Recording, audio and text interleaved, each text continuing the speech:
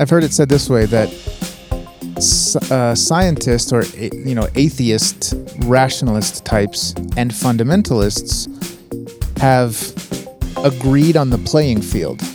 They've both agreed that Genesis is a factual account of what happened at the beginning of creation.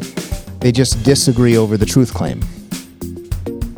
Right? So they've both misunderstood what the Genesis account is purporting to talk about. So you don't think that the Genesis account is meant to be literal? No. I think that the people who told the Genesis story didn't understand that our subjective senses weren't presenting us with objective reality. So they rolled everything together. They rolled their account together of what reality is with claims about how material reality came to be.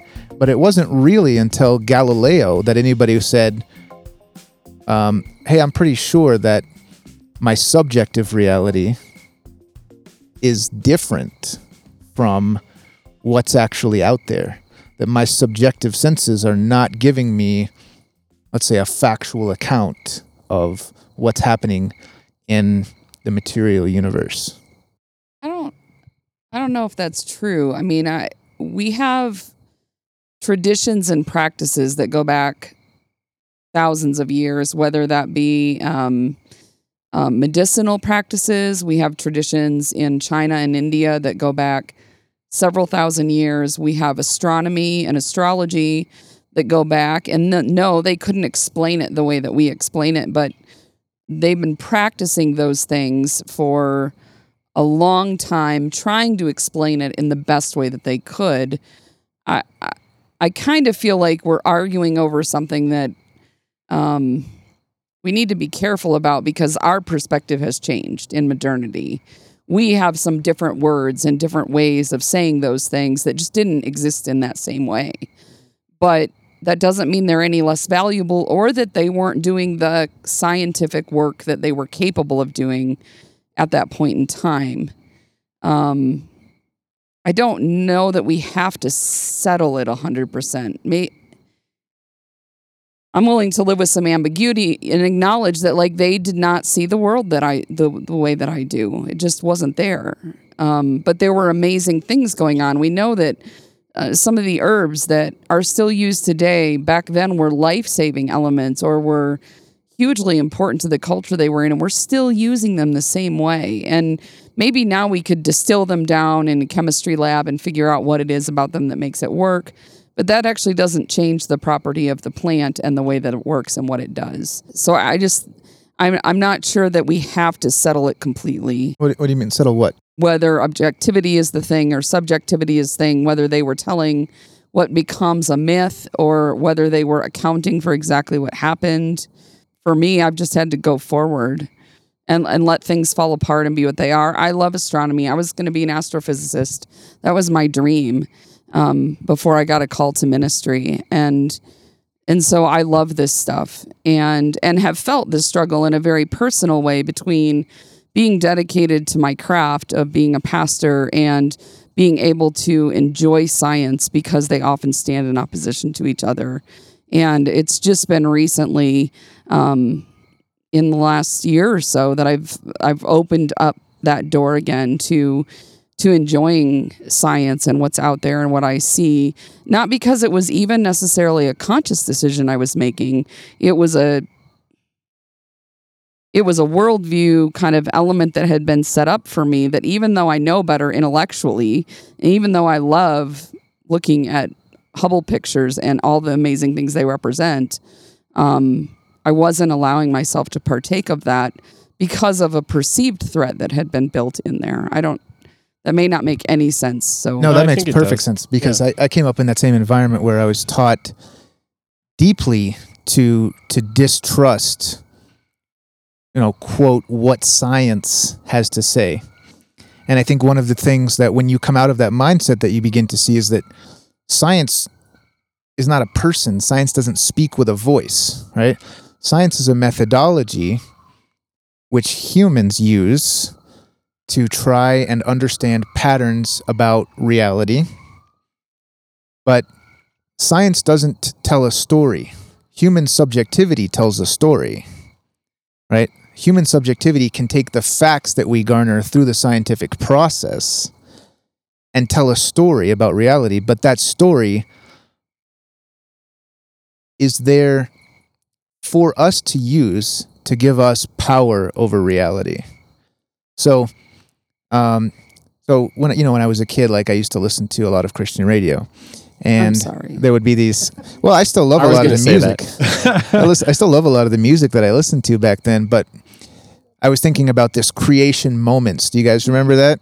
It would come on. I would listen to this alternative Christian music station, and at some point during the 3 hours a day that they could play their Christian alternative music, this creation moments would come on, and this guy would say, "Science says XYZ, and here's why the Bible is more true than science with regard to this," right?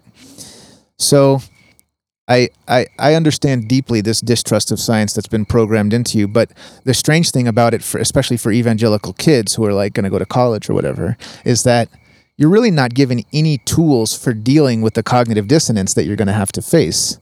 They just say, be careful about such and such, the devil is going to try and tempt you away from truth, right? And then, but you're supposed to get an A in your biology class anyway, right? So you're expected to sort of give unto Caesar what is Caesar's science and give unto God what is God's truth when you go to church, right? And that involves a massive amount of cognitive dissonance, especially for a systemizer like me, and I'm sure like you too, Paul, where you want all of your truths to exist in the same framework. You don't want to try and have to create a psychic divide where these truths are true over here and these truths are true over here. Well, I think the what I want part, and that was one of my the things that jumped out at me in our bulleted list, is humans want. I think it starts off, maybe 4 or 5 bullets start off with humans want. I think it's a lot less about what humans want and more about what actually is. And I don't know that I get bogged down in what I want as much as what I accept from reality. One of the things that I'm getting a taste of here, which is really interesting to me, is that there's it seems to me, and correct me if I'm wrong, but it seems to me that you guys don't want to completely throw out the stories of religion, of the past, as if they were in some sense still valid, as if they weren't the way I view them, which is really some of our first, maybe not first, but second or third attempts at trying to explain what is, metaphysics and epistemology. How do we know what is? And doing so from a place where they didn't have the kind of tools that we have now. So now we all have a worldview that's steeped in science. I think everybody here accepts evolution and climate change and stuff like that, and perhaps not, but from some of the things that you guys have said, it sounds like you do.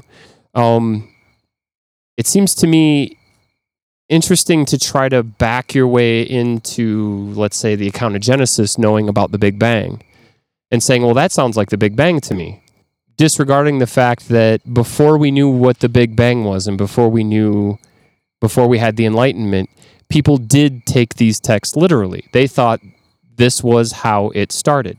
Not that it was poetry, not that it was anything other than this is how the earth or the world started. I don't know that you can say that 100%. I'm not saying 100%. I'm just saying this is the vast majority of people, when they said, Mom, how did the world begin? What's our purpose? They went to Genesis and they said, God said, let there be light. And God said this and God said that. And we have a story now that we can update. The thing is that update that knowledge. What you just said was people took these stories literally, but the point that I was trying to make is that until the Enlightenment, people wouldn't have known what that sentence even meant. I'm taking this story literally, right? There's no separation between the literal truth of a story and the place of the story, the place the story holds in culture. Right. Can a story be true and yet not factually be true at the same time? And I'm assuming we're sort of glossing over the fact that there's many different types of people, I'm sure that many people before the Enlightenment read the story in Genesis and thought that's probably not a fact, like that's not a direct transcription, right? And other people before the Enlightenment read it That's what religion and thought, claims, is that this was that's revealed what by modern- revelation. That's what modern religion claims. No. And that's what That's what conservative religion claims. claims from history, that this was revelation. That's what the Bible says in it. This is revelation. There's a chapter called Revelation. They're not claiming that this is not from God. Something that's The revealed. author said that Something it that's was. revealed doesn't need to be objective. It can be. Something that's revealed is actually subjective. right? I was So- hoping to do this before we get into objective subjective, but we might as well go No, there. it's the same We can We get do conversation. have to there. talk the about same zombies conversation. at some point, No, I though. just wanted to touch that before we get to objective subjective, but I think No, it's the same we can conversation. get there. The point that the questions that you're asking are all delving into the nature of what it means to tell a story. So what I hear when you're talking is that you're not disconnecting the story that we tell about ourselves from scientific facts that we've observed about the origin of human existence.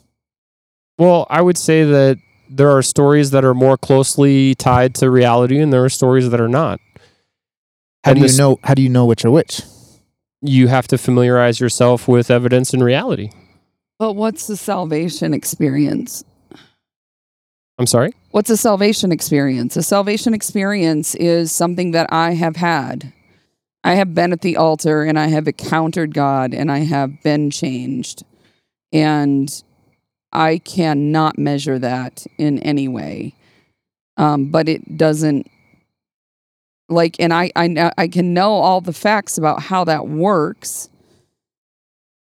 And I can have a scientific worldview, but I've had an encounter with the divine that is existent, whether I can weigh it, measure it, or prove it or not. Like, How are you to differentiate that from a hallucination or from somebody who we know is not having an experience that they think they're having? So, for instance, well, I don't think I have to, though. I don't have to defend my experience that way. It is the call that I received on my life that made me go into ministry is something that is mine. And I don't need to justify it to anybody. It is what has motivated and informed my action for over 25 years. So I guess the I can throw it out if I want to. That's always an option. But the other side of this that the one place I'm going to push back a little is that I don't have to. There's nothing that compels me scientifically to throw it away. And I don't necessarily want to. I have allowed it to change. I have changed its meaning. I have updated how I interpret it, given what has happened in the rest of my life. But that moment that I can see right now is never going anywhere. Whether I could find a way to measure it or not, do a fMRI to see it or not, it's still there, and I'm still choosing to let it inform my practice. And I think that's a perfect introduction to what I think is the flaw in reasoning that points to this zombie worldview.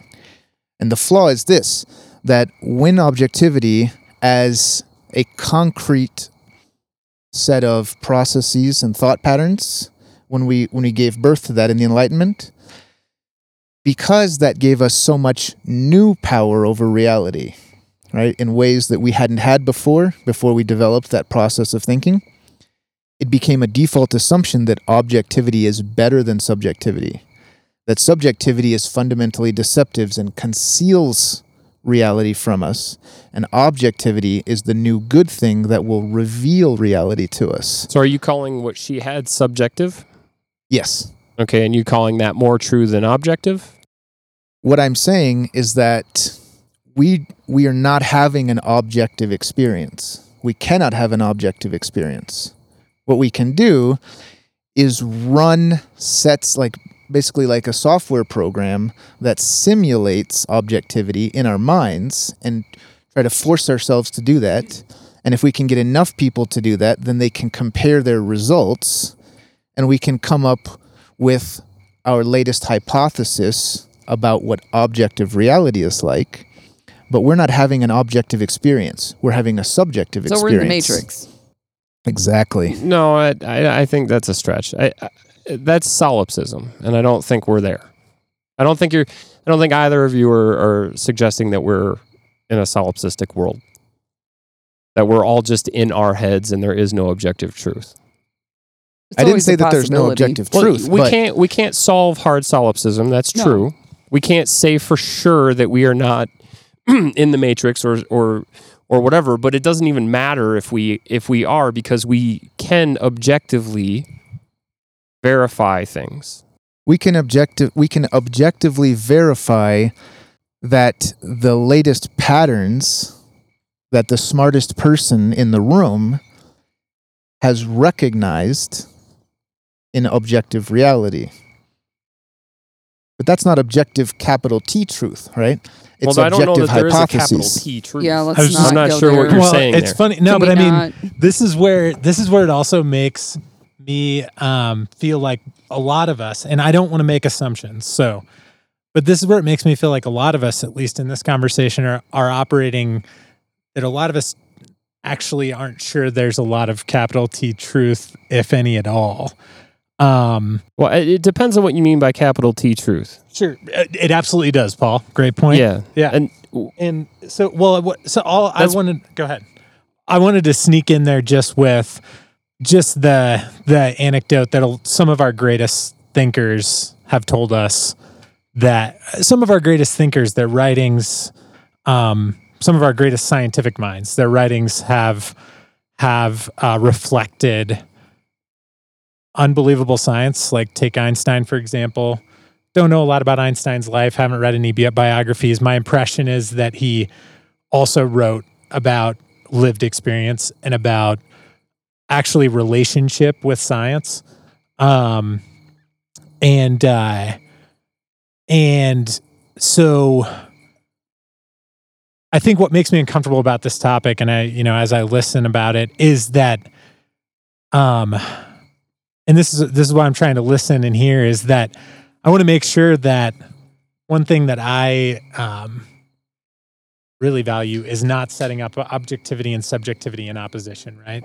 Thank you. And that's so, where I'm headed. Sure. And so, in some of our best scientific thinkers, even our people we put on a pedestal in science, say to us in writings and interviews that we can see, and these are modern scientific thinkers, right? So your Einsteins, the woman who this is horrifying, but I can't remember the name of the woman who studied corn and essentially identified a lot related to DNA.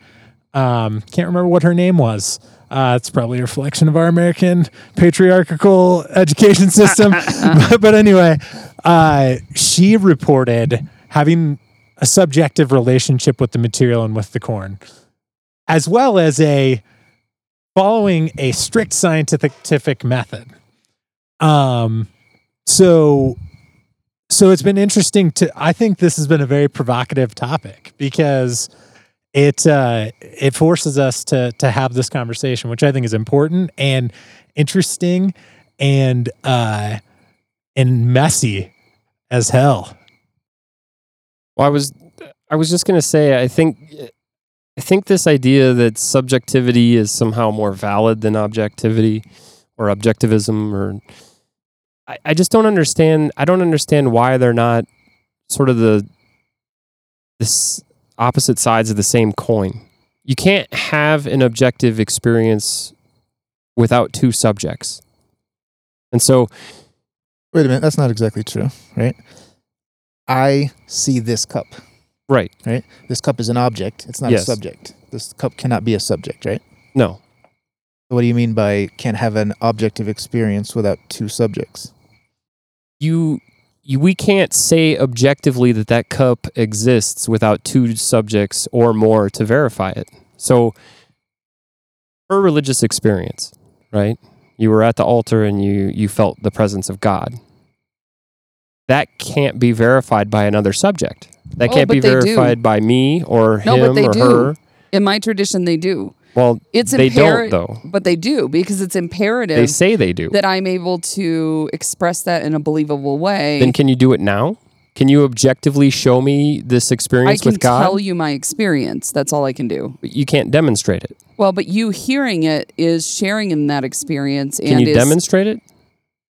Do you want me to preach? Well, That's not I demonstration. think what I would Sure like it to do is. I is want to to take us. actually if hear you her can't preach a bit. demonstrate, I'm you okay can't with a little bit of a demonstrate- timeout and a little, hey, thanks to our sponsors, yada, yada, yada. Janelle, you should preach right now. The thing is, I would like to take us through a little exercise that shows that what we call objectivity is actually the same thing, right? same thing as what? Sorry. As what you're saying her religious experience was, objectivity is a process that's nestled inside that, right? So, for example, Can Nate and I want to go through this exercise, and I have to mention, right, like something, and I think you recognize this, Paul, something as personal as, you know, vocation, hard to, without the expression of whether it's religious or not, like if someone feels a deep connection to vocation or whatever the case, hard to express in a rational, objective way without, human emotion and all the things that we have associated with that. I just felt like I wanted to call that out before we go through the no, exercise. say that again. I didn't quite understand what you were getting at. Well, I think I think that's where, for me, like, in terms of subjectivity and objectivity debate, right, that human experience plays a role somewhere, right, and a powerful role, but my position would be it's not the only role. So, like, the example of Janelle talking about the experience of having a vocational call, whether it's to preaching or to whatever the case, like that's a difficult thing to objectively express. It's funny though, because so if we want to talk about ministry for a second, because Sure. several of us have served in different roles, one of the ways that they make ministry objective is that I'm accountable for how many people I do this to or this to or this to. So I'm accountable for how many people I baptized this year, how many people I've led through salvation, how many people were sanctified, how many people are showing up on Sunday morning, how my Sunday school is doing, how much it grows, how big is my VBS, how many get it. kids are coming for the first time, what are my tithe numbers, am I bringing in the money? But none of that objectively proves that God talked to you at the altar. No, it doesn't, but it certainly And that's is the their question. attempt to. But that doesn't matter. Because if I miss on those metrics, then what is questioned is not whether or not I'm a charismatic leader and a narcissist. What's questioned is whether or not God called me. But you can baptize as many babies as you want, and it says nothing about whether God exists. And it says nothing about whether the experience you had was actually an experience of God, or if that's just what you think it was. Then maybe part of religion is part of what's brought us to this place. I mean, maybe this helps answer the question, because we were brought up in systems that say that I can measure your spiritual experience. I can measure meaning in your life. And if you walk away from this, you no longer have any way to know whether or not you're going to heaven or hell. And so, no, it's not like if you broke that down into a proof, totally fails. I get it. But like the way that Then what are we talking about? But the way that we if it doesn't prove, experience then what are we talking as about? humans is that I'm being told that this thing is measurable and that it is quantifiable and that it is Well, where is the quantity, evaluative of my worth if I fail or not. Right. That's what the questions you're asking, I'm suggesting, are questions that have crept into the lexicon of questions that belong at the top order. If you can't prove in an objective materialist framework that this thing happened to you, then it's not real.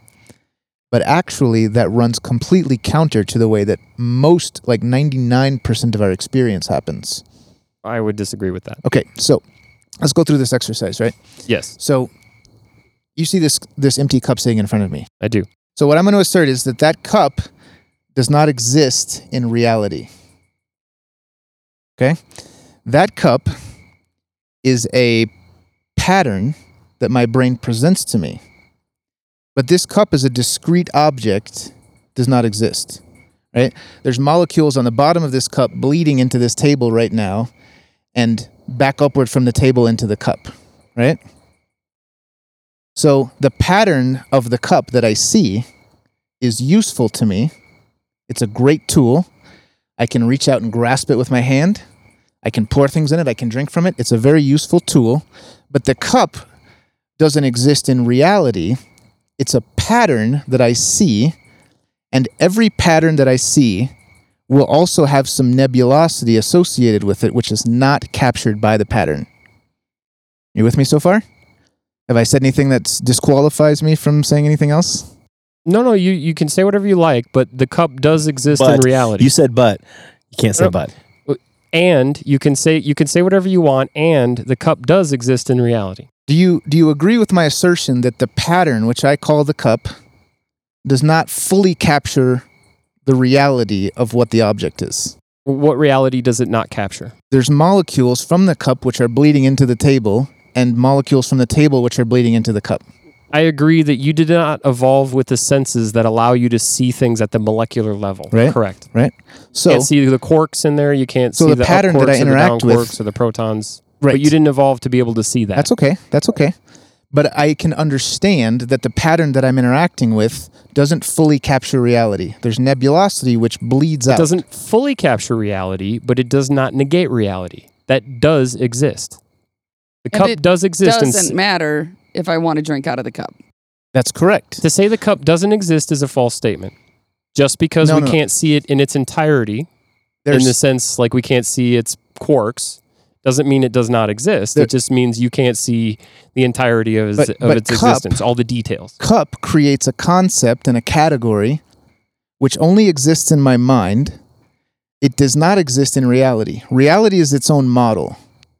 If I could fully comprehend reality, I would be able to perceive each particle of the cup and each molecule, and even below that, and below that, and below that, and below that, right? If I was participating with reality, I would see all of those things. But I I don't see all disagree. of those things. I think you're still participating in reality, even though you have limitations in your ability to I'm- be able to see molecules. I'm interacting with a pattern that I can perceive that's useful to me. But but where we've heard this kind of language before, and if I'm totally wrong, that's fine. But I mean, this is very Socratic. Like, this is his ideal image of the thing, but it's not really the thing. I mean, that's old So- thinking that goes before enlightenment So- and before the awarenesses that we have now that we're trying to wrestle So I with. said this was going to sound like mental masturbation. I am going somewhere with this, right? I'm not just trying to get you to assent to this in order to trick you into can something climax. which is I'm going here. to I'm sound ready. okay. We've already had at least 3 people here who All right. masturbated So- on their own. It- And Dan, you can edit that out if you like, or keep it in there because it's Keep it funny. in, Dan. Okay, so What I imagine said in for sure. imagine that you are a hunter on the plains of Africa 20,000 years ago, right? And you've got your spear, and you're going to go hunt a gazelle, right? So I understand that when I throw my spear at the gazelle, I have to throw it upward because it's going to arc back downward before it hits the gazelle, right? So let's say that I have some sort of Aristotelian notion about why that's happening, right? I say the wood came from a tree, the tree came from the ground, the spear wants to return to the ground. You're talking about telos, right? Aristotelian would be theology, talking about how things That's have a right. purpose. That's right. They act according to their nature. Right, Right. okay. So the spear moves back toward the Wanna earth make sure I'm on the because same its telos is that it's earthy. The bird can fly because it has some property which makes it flighty. Right. Okay. Now, my understanding of why the spear wants to move toward the earth is incorrect, but I can still use my understanding in a way that allows me to use the spear as a tool that works. Right. Okay. Now, fast forward. I don't know, 20,000, however many thousand years, right? To 19,400 years or 600 years, and get to Isaac Newton. And I say, well, actually, what's happening here is that the mass of the spear and the mass of the earth exist in some ratio to each other that causes the spear to be attracted toward the earth, right? If I can measure the mass of the spear and I have some idea what the mass of the earth is, then now my new story fits the data that I have much better, right? Correct. But actually, that story is just as much nonsense as the story of the spear chucker from Africa 20,000 years prior.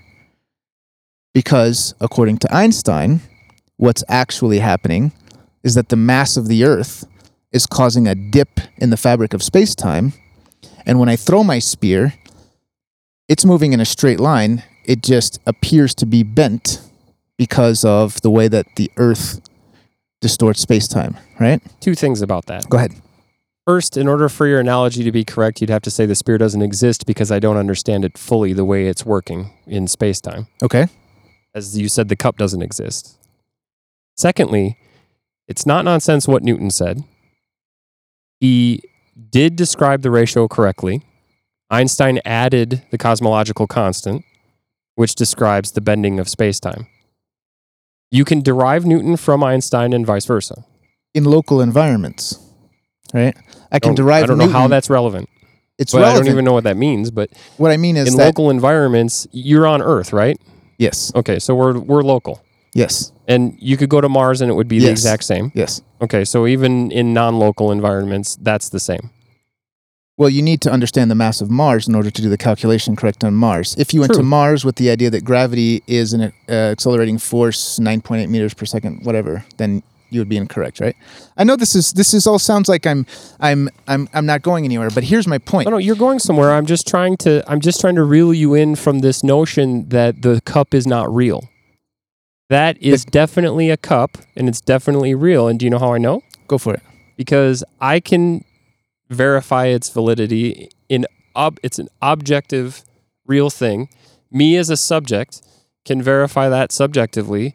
You as an object can verify it subjectively, and so can everybody at this table. But And there's no argument as to whether or not that cup exists. there is, and you've already illustrated why there's an argument, right? For example, how many people in this group have had a religious experience? Okay. I think So we've all had 5 out of religious 6 experiences. said yes. I'm not going to tell you all which one said no. So we've The all had atheist said religious yes. experiences, but you don't believe that that's a validator of the religious experience as a whole. I don't Right. think you'd say that. I think you'd have to elaborate more to Okay, Before I let could me do an even say easier whether one. I would or not. Sorry. We can't see anything up there, but I see we one. we can all see that star, right? So we can all agree on the size of that star, but we would all be completely wrong about how big that star actually is based on our senses. So we don't really believe in sense verification as a method of determining what the objective reality is. There's a lot of other things that we build into how we do objective verification through science. I don't think anybody would reject the idea that your senses can be deceiving. In other words, a star is really, really far away. And so I can't say for sure just by looking at it how big it is, but I can say for sure how big it appears to be. But that doesn't mean that's how big it is. But you're using the same senses we to all tell me see that the this star, cup exists. right? So the star exists. Just because I don't know how big it is doesn't mean it doesn't exist, right? For it to be analogous to what you said initially about the cup, it means the star doesn't exist if I can't see it on a molecular level. Okay, so now let's take it one step Hold further. on, answer that. What's that? Does the star exist? The star exists in my perception. Does it exist? Do things exist outside of your head, or are you a solipsist? Okay, so we still haven't gotten to the Do point. I exist? We still haven't gotten to the point that I'm trying to make, which is this: the spear, which doesn't exist, but I perceive the spear. I can use that as a tool to kill the gazelle and Will stay it alive, kill a right? zombie? Yeah, really. Only if it goes through his brain. I think we're only talking about the spear because of your last name. That's right. That's right. The concept of I gravity. wish your last name was Bacon. The concept of gravity, as articulated by Newton, was not the law that they thought it was. It didn't exist in reality in the way that they thought it did, but it was still a useful tool with which to do useful calculations. So what I would stipulate that what science is doing is continually giving us new tools to grapple with reality, right? Okay. You don't think reality exists? No, what I'm saying is that reality is its own model. The material that I perceive as this cup exists for sure, but I have to call it a cup because I can't perceive all of reality and deal with it directly. I have to deal with the categories that my mind gives me to perceive reality. Right? What would you call it if you could see it on a molecular level, or the quarks? What would you not call it a cup? Does it not hold beer? How could I answer that question? Right? I call it a spoon. That's right. There is And because we know beer. there is no there spoon. is no spoon. Yeah, Exactly. So can we move on for the sake of time? And mental masturbation pause? We're so close. Let me just you- get to okay, the you- end of you Okay, my I'm finish going point. to it up. give you a debater's 2-minute rebuttal warning. And then we're going to move on to the I'm last sorry. question. I know this sounds esoteric, but here is my point. The process that's led us to objective thinking, right? The process of observe, hypothesis, test, repeat, right? That's the same process through natural selection, which has created our subjective experience of reality with one crucial difference, which is that our subjective reality doesn't get the repeatability of science. We don't get to have the exact same experience over and over again in order to isolate one variable.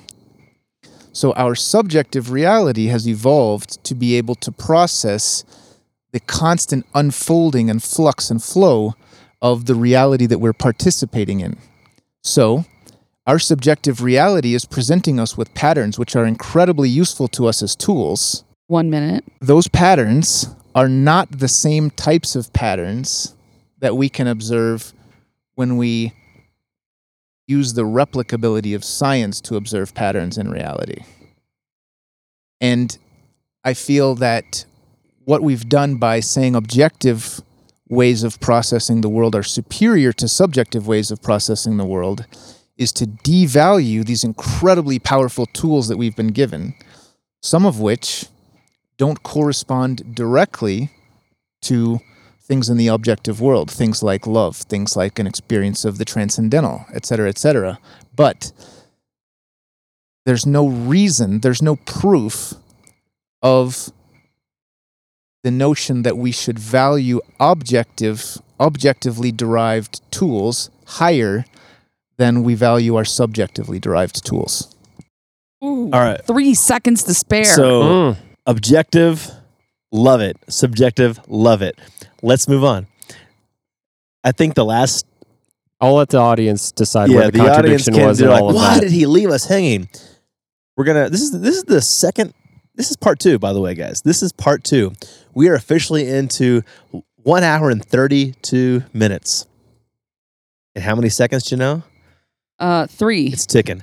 So Nate or Nathan, I like to call him Nate, Spears, by the way, because of that spear reference earlier. You like that one? So he asks us this question.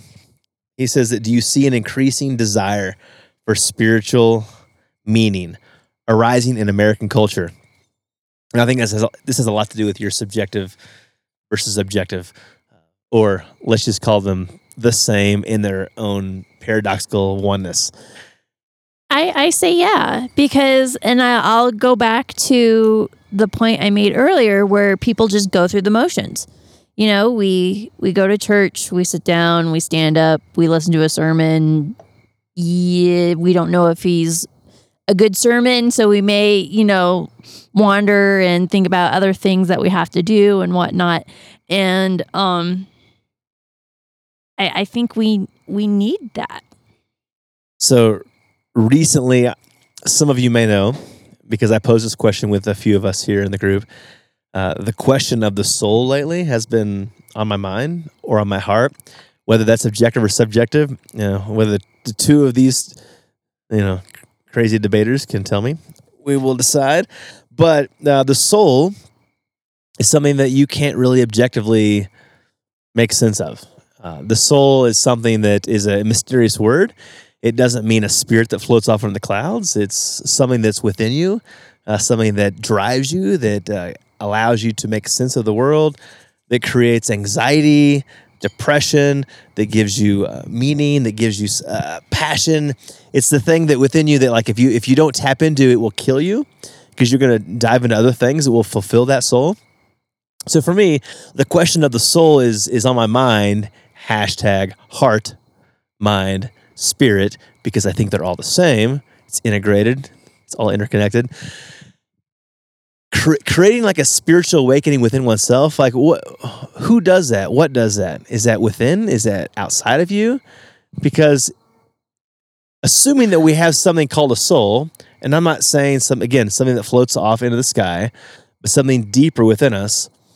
How do we make sense of that?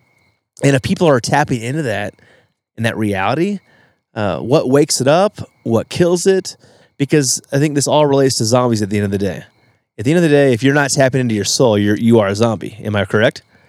Right. And so one of the things about the fear that we are zombies, this unconscious fear that we might not have a soul, I put this in my original 8-page manifesto, and I think Janelle liked it.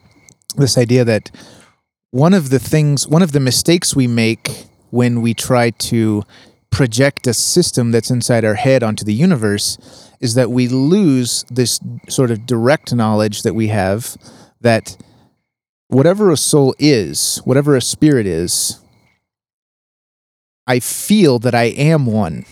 I'm having this experience of being a soul, of being a person, of being a unique human being, and I don't need to rationalize that. I can just accept that it's true as part of my experience and go from there.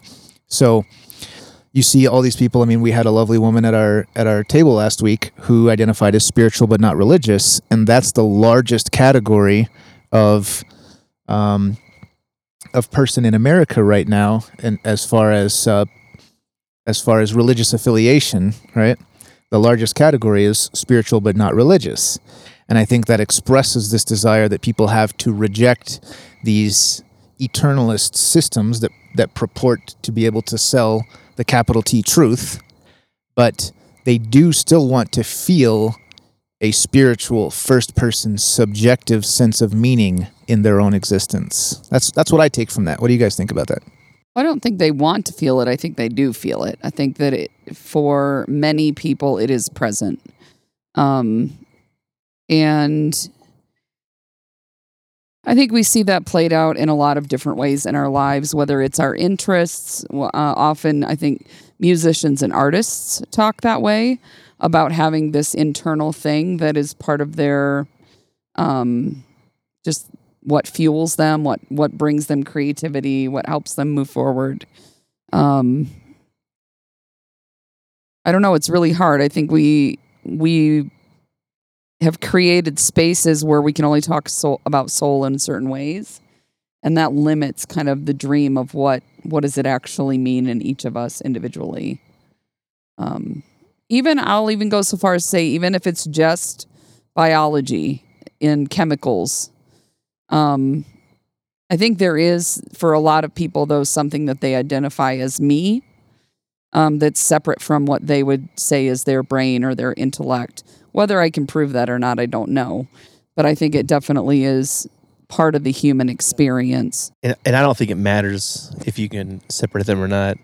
I mean, and that's also my sort of pastoral, compassionate side that says what actually makes you tick is worthwhile not only to you, but it affects those around you. Your husband, your friends, those that you interact with on a daily basis. So how is it, as John Wesley would say, how is it with your soul? That's a tough question to ask because you're like, oh, nobody asks that question because we're so objective. We live in this world to which nobody really cares about. I'm going to agree with Nate. Nobody really cares about the subjective. I'm agreeing with Nate. What is happening? This is interesting. Yeah. This is a fascinating conversation.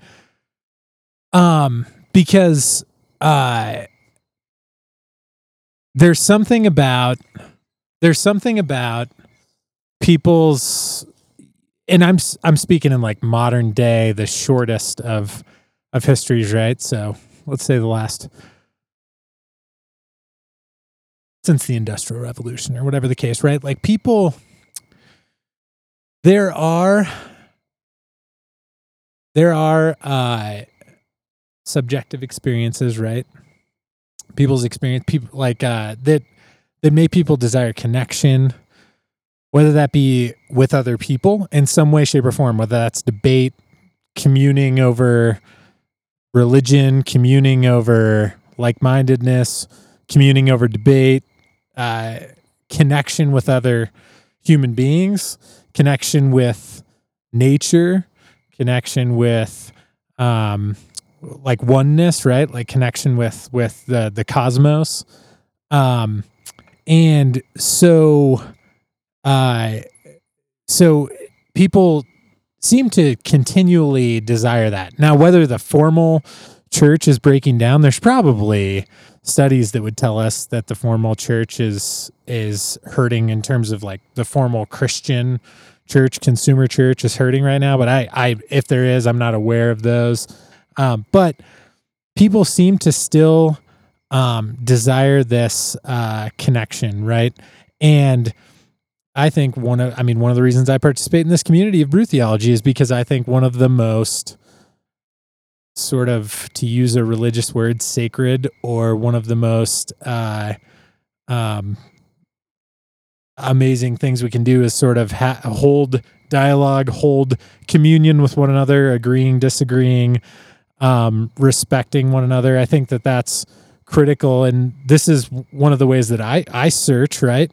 One of the ways that I connect and search for meaning or whatever the case, if you will. So I feel like I forgot your initial question, but it prompted me to think about connection and community. You'll be shocked. Community, right? And in Palmer, who's a Quaker, so he's a claimed Christian writer. His stated mission would be to connect soul and roll, right? And so anyway, the connection piece, I think, is something that people tend to seek. Like we have all these movements of put down your phone, the minimalist podcast, all these things where people are really working to connect with their intellect, connect with the earth, connect with one another, connect with their body. And I think that's evidence of people searching, right? And I think that's just it. And you had said it, like for you, it's community and connection. And for others, it is, maybe it's going out up to the mountains and it's experiencing something that they're still connected to the earth, something beyond themselves, but like, they can't do other people. Now, eventually they're going to have to encounter other people. Because if not, like there are issues at some point, right? George Costanza, we live in a society. Yeah, we do, for sure. And then, but what is it that gives your soul joy, that gives that thing within you? You call it whatever you want. I'm just calling it soul. That's the word that we have. You can call it energy. You can call it force. You can call it goodness. What subjectively allows you to participate beyond yourself for the betterment of the world, so that you yourself don't die? crickets in the background, because there's actually crickets in the background. What were you going to say, though? Learning. Before he posed that question, what were you going to say? Oh, well, I was gonna go say also as well on the backside of it, because we always, we want to connect spiritually, and as someone asks those deep questions. But how many times do we say, "Hey, how you doing?" And we just give the blanket answers of, "I'm doing okay." Yeah, it's that dichotomy, though, that yes, we want that deeper connection and everything like that, but when we're truly asked, or when, how are you? What have you been up to?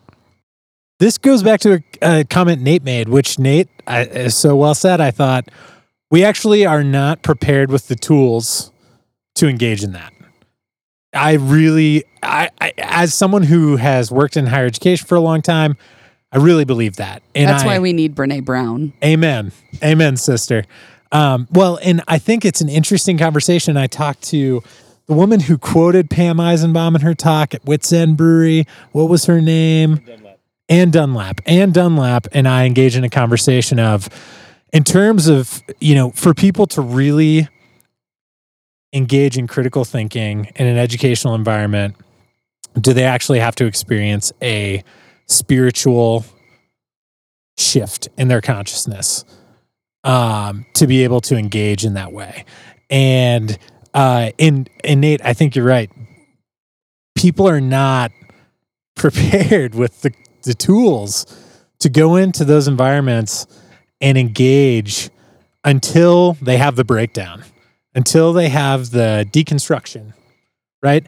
And we know this from like educational theory too, the banking model to the liberal education model, the I am the sage on the stage, the professor who shall impart knowledge into your brain that you shall then carry forward to the knowledge is actually in the middle of the room.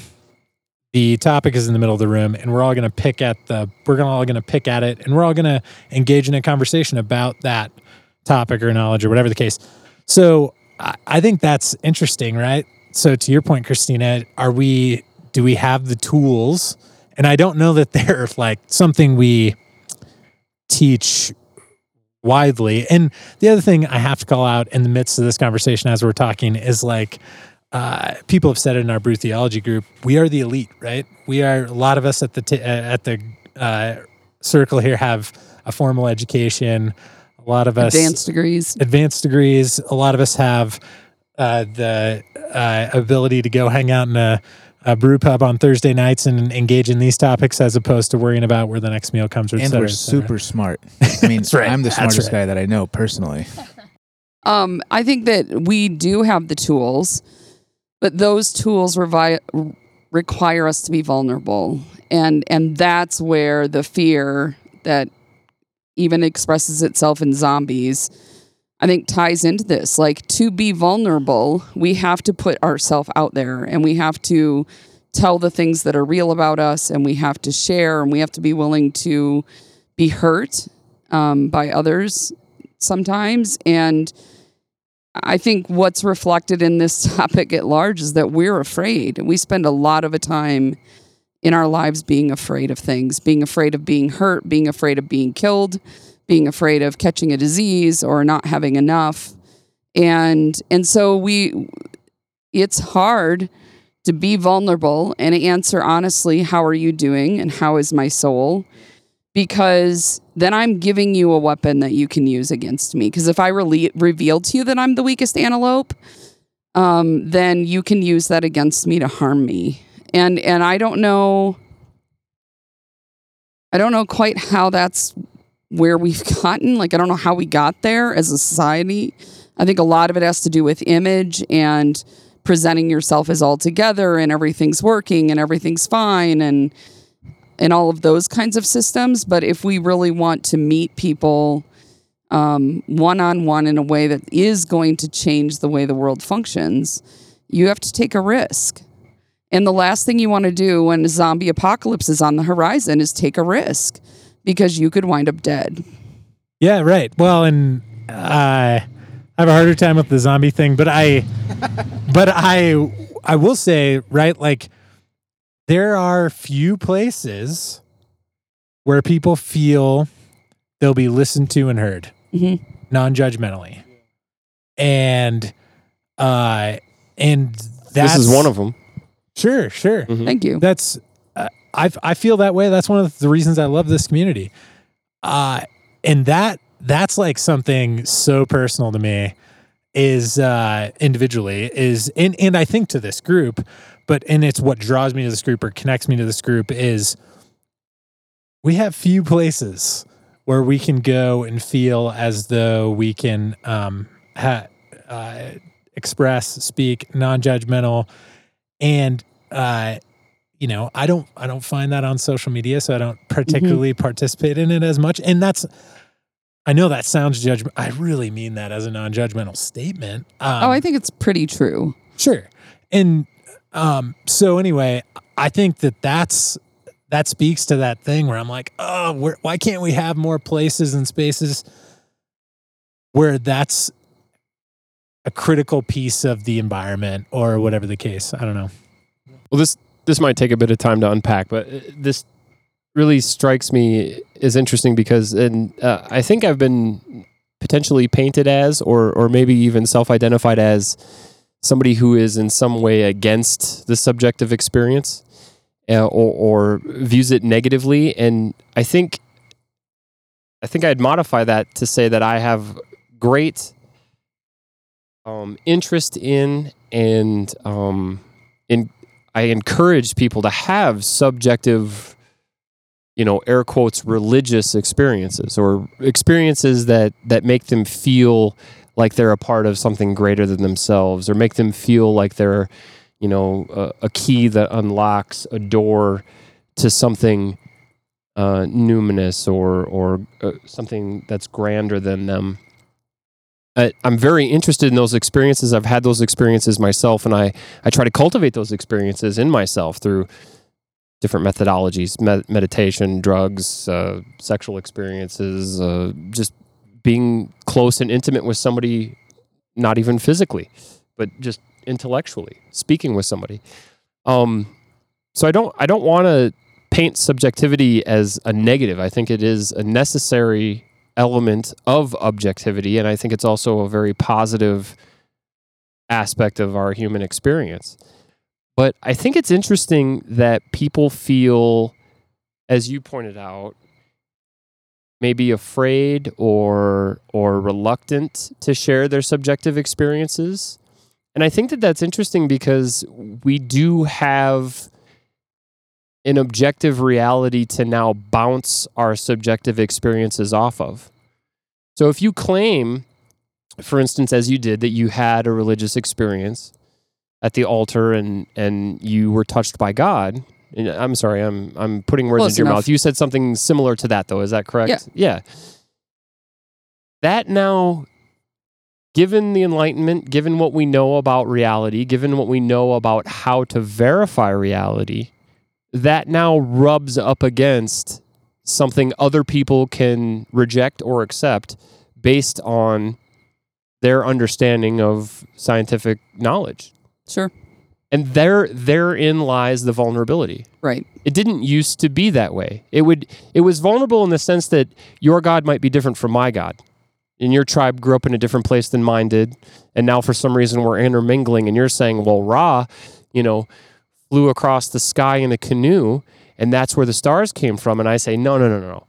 Yahweh spoke the stars into existence after he said, let there be light. He went through a series of other, he conjured up other things via the word.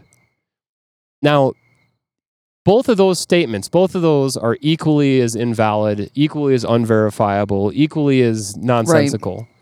But there is actually a legitimate reality that these statements now brush up against, that we are all a part of because of the zeitgeist of our day. You can't, even fundamentalist Christians that have been homeschooled and completely sheltered cannot deny some scientific knowledge, probably more than anybody that existed 2,000 years ago or 6,000 years ago or 10,000 years ago or 12,000 years ago. They are probably smarter than any of those people, and they probably know more than any of those people. And they carry it around in their pocket. And they have it. Yeah, it's there for you anytime you want it. Mm-hmm. I think that it's interesting to me that therein lies the vulnerability. That your personal belief, that you claim you have a soul, or you claim that you're a part of something greater than you, or you claim that you had a religious experience, or whatever your claim is, now brushes up against reality, and anybody can Google what reality actually is, or anybody can have read the necessary literature or documentation and actually know what reality is, and they can call you out, and that becomes very personal. Mm-hmm. It becomes very personal when somebody says, and I hope, I'm fine. I hope I did rub up against you personally a little bit, in a sense that I thought that's what I was brought here to do in some sense, right? Is to question and to engage. Yeah. But not in a negative way.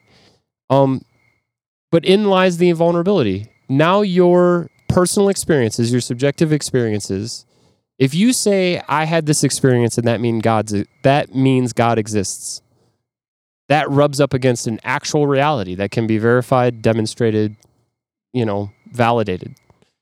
And so in lies the dance. Right. Right? Hopefully that made sense.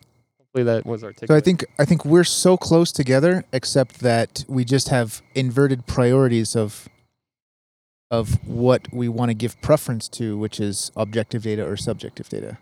I feel the exact same way in the opposite respect, which is that I have a deep recognition and understanding that objective truths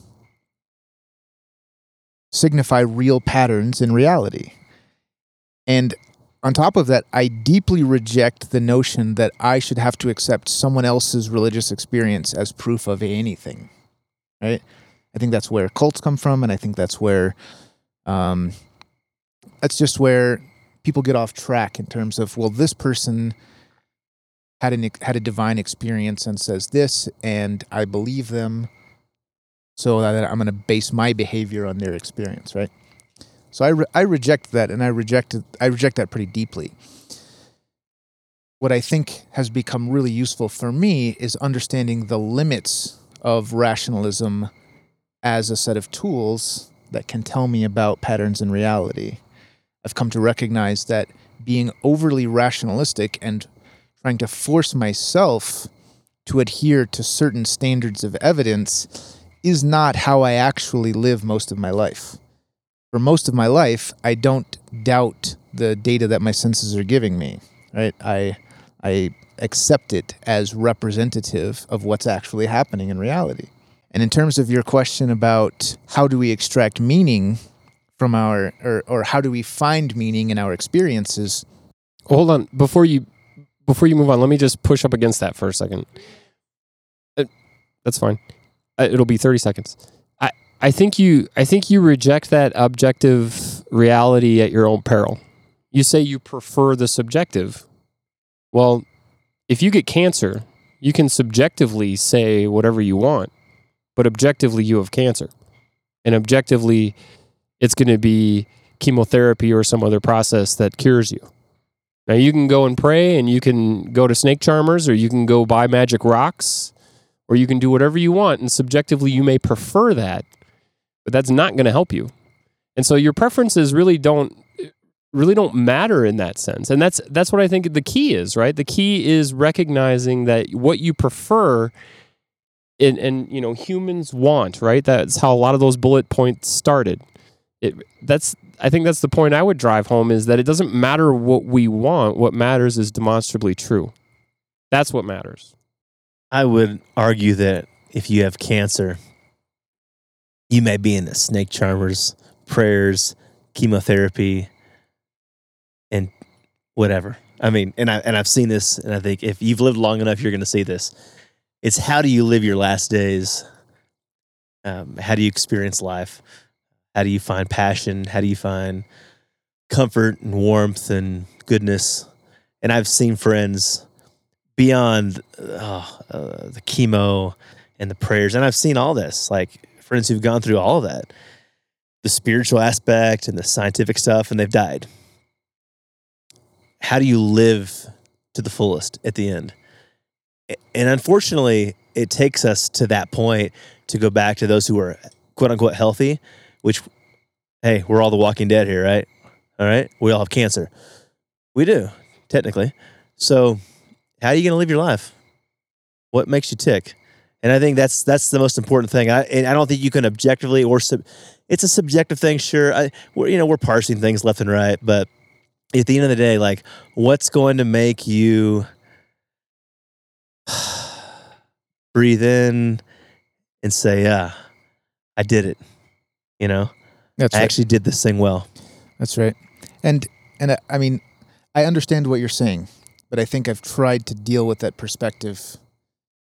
And maybe we can take this offline or keep continuing to the debate. Or have another podcast. Yeah.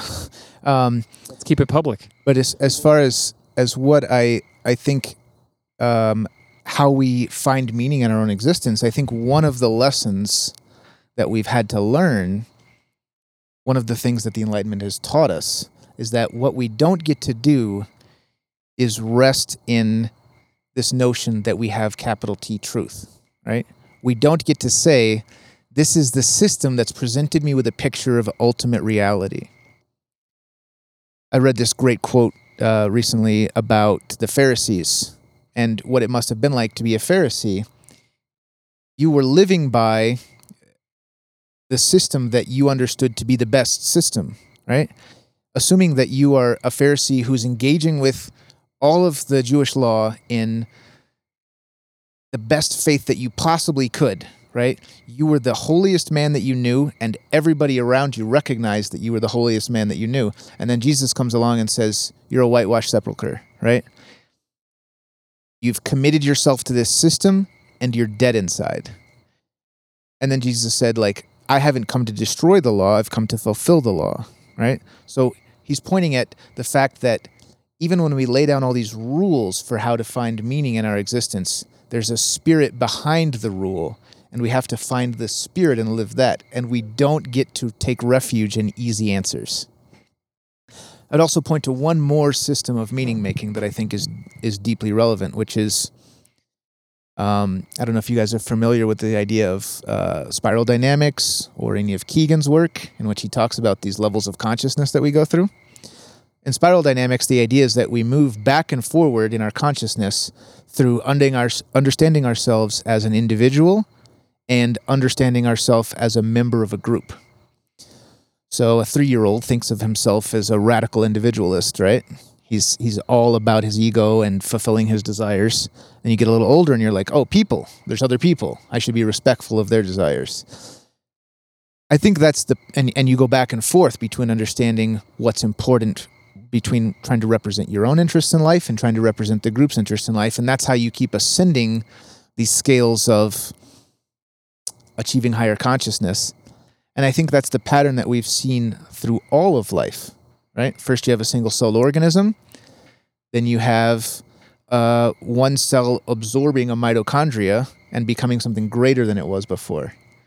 Then you have one cell joining together into many cells and forming multicellular organisms.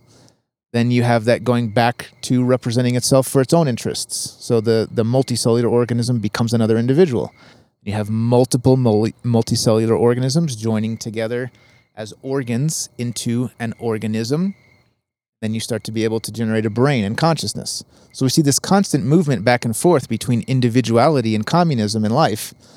And I think that pursuit is how we find meaning in our existence as humans, between trying to understand ourselves as an individual acting for his own interests in the world, and who we are as part of the group, as part of our society. How do we act to benefit everyone?